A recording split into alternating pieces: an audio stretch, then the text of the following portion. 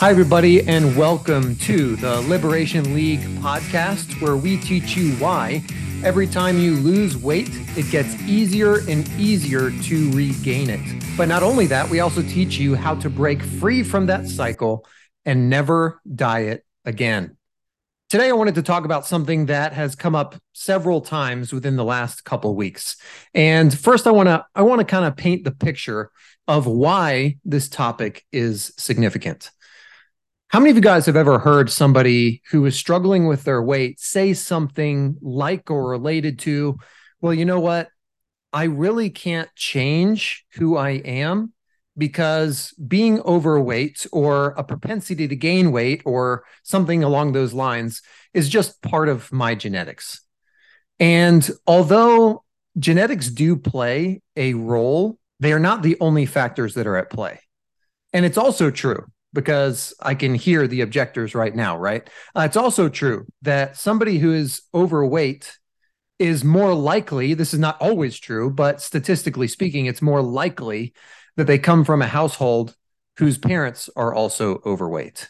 And so I am not saying that it doesn't play a role at all, but rather than painting a straight line or drawing a straight line from genetics to the outcome, there's probably something else that is more strongly at play than genetics.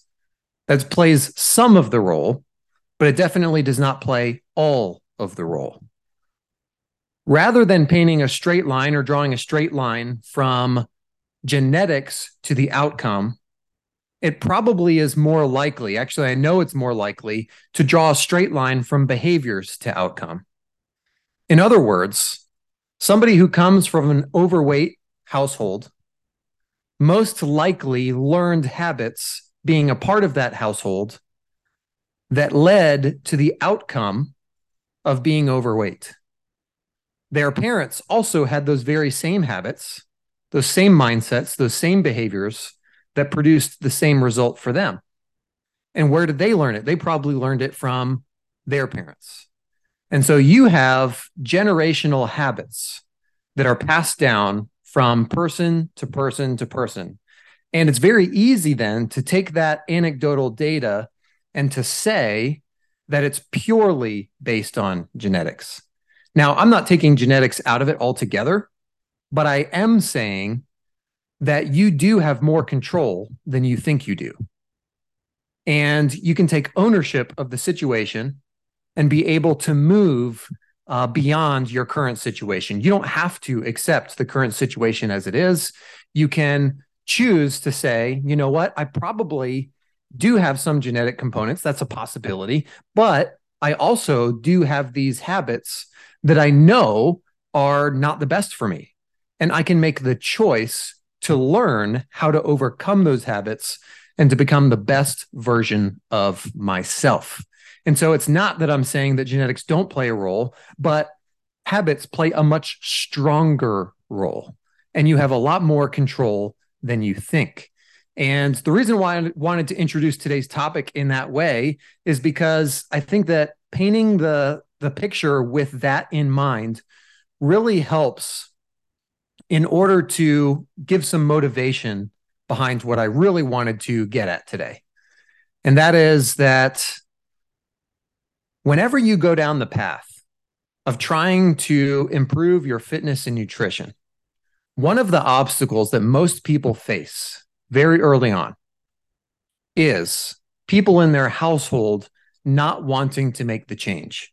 Somebody in the household, whether it's usually the male figure, the father figure, or the mom, the mother figure, it's usually either the heads of household, the mom or the dad, that wants to make a change, and either the spouse objects, the kids object. You get the idea. Somebody in your household objects. And you can really take that and you can apply it to your specific situation. If you don't live alone, right, this applies to you. You want to make a change, or somebody in your household wants to make a change, and somebody else objects. How do you work together with them? And the reason I wanted to start the conversation with habits and how it affects us intergenerationally is to really give us the impression of how serious this is. That you can have the power to influence your kids and even so far as possibly your grandkids by introducing positive habits into your household and impressing upon both partners, both spouses, the value of fitness and nutrition, because it's not just you that is at play. It is also your kids, your grandkids, and habits that will be passed down intergenerationally.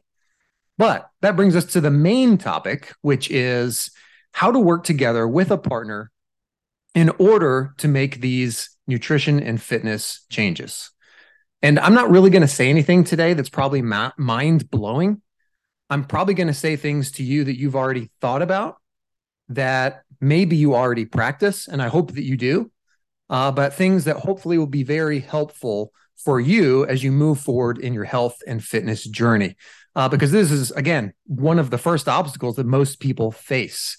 And working together with your partner and spouse is very important in learning how to make progress. And the first thing I want to bring up is that in order to begin to make these changes and to make them sustainable, it is important that both parties, both the person that wants to make the change and the person that doesn't want to make the change, or maybe it's not that they don't want to make a change, but they just don't understand the value or the reason behind the change.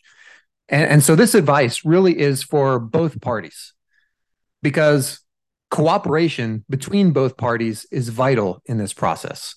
And the first thing that comes into play is mutual respect.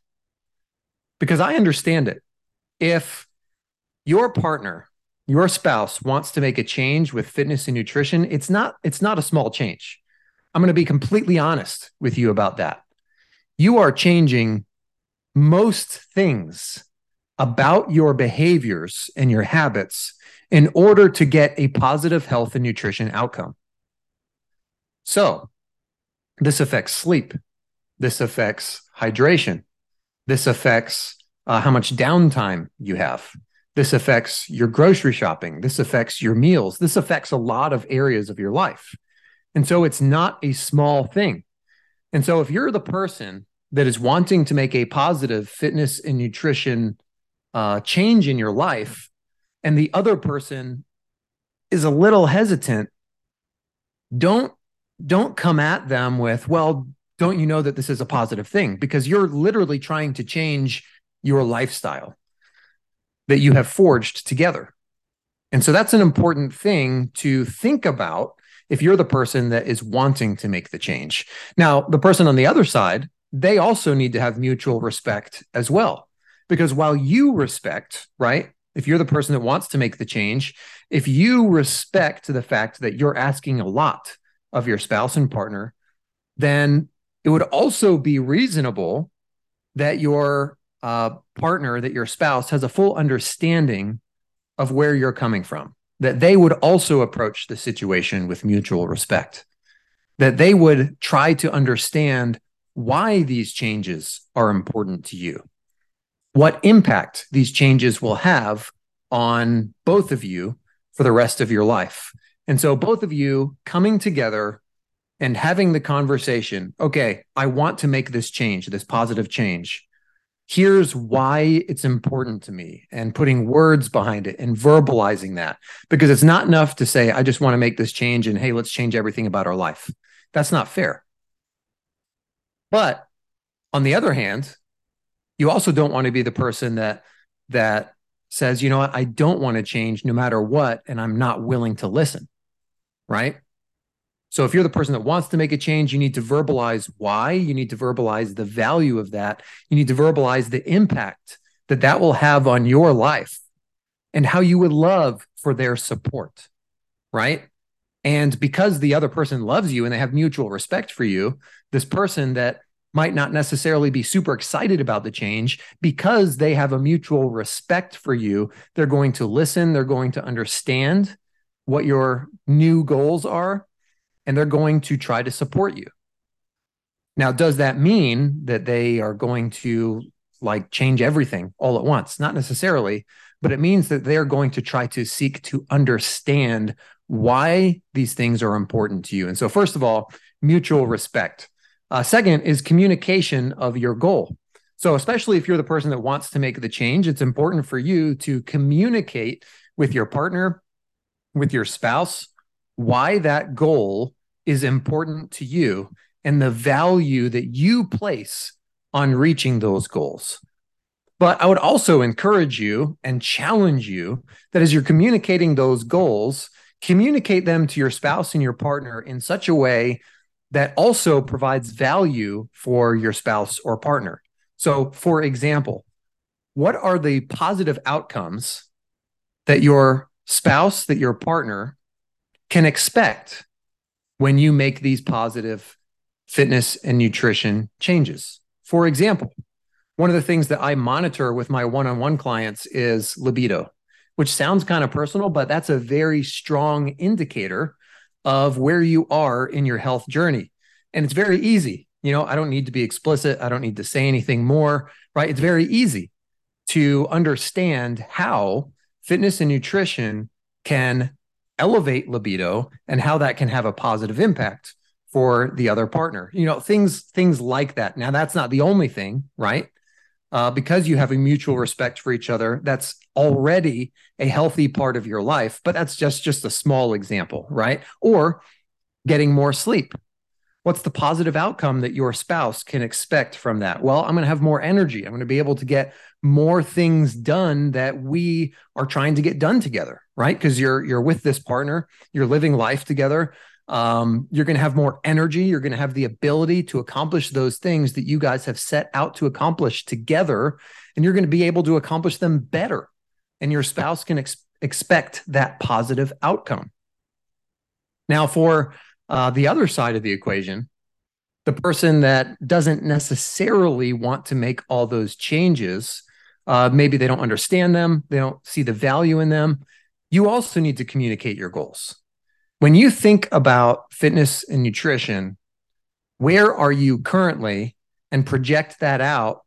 And if you think that you really should not make a change, put some thought into why you shouldn't make that change and communicate that effectively with your partner who wants to make that change, because communication is important from both sides. So number one, a mutual respect. Number two, a communication of your goals. Number three, a personal purpose statement.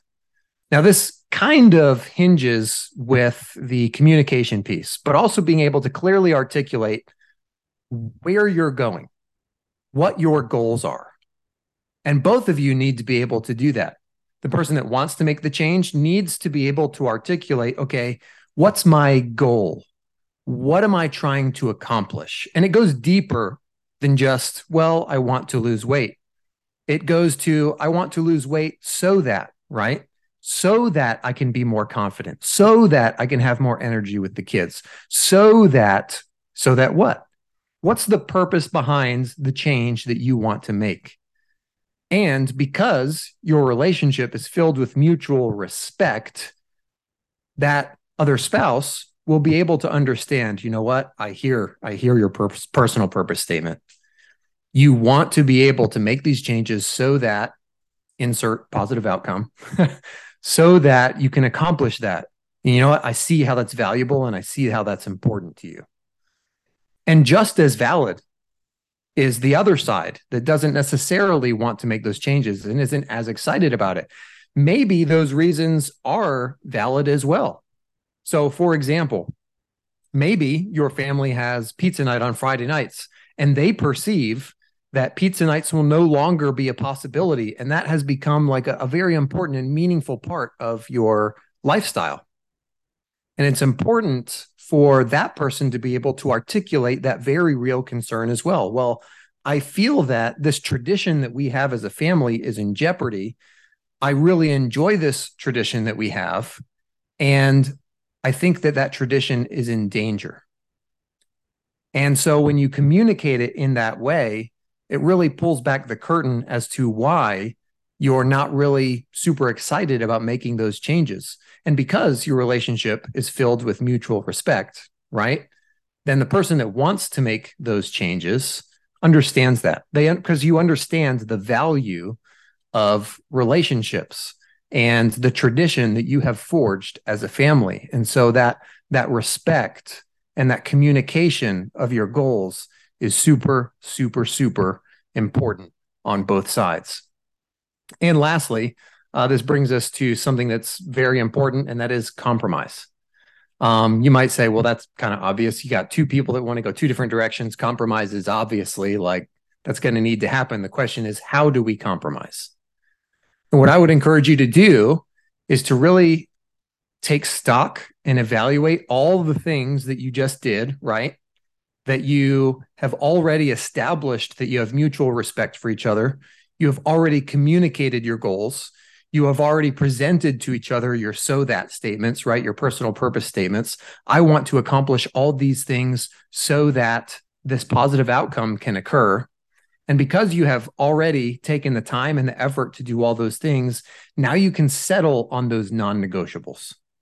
So, for example, the person that might not be super excited about making those changes, his concern or her concern is that you're not going to be able to maintain your family tradition of pizza night on Friday nights, and that's a meaningful time for you.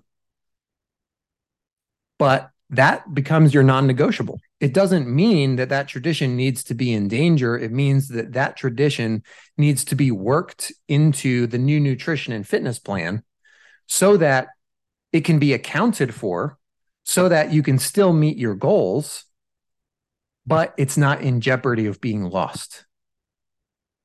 And on the other hand, right, the person that wants to make those health and fitness changes, those nutritional changes, when they hear how important and valuable those Friday pizza nights are, that they're willing to embrace that and make it part of their plan, that they're not obsessed with being perfect, because they also understand that it's not just enough to eat perfectly. Actually, I heavily encourage my clients not to think of it as eating perfectly, because that will drive anyone crazy. It will drive you nuts, and you're going to end up with an unhealthy relationship with food.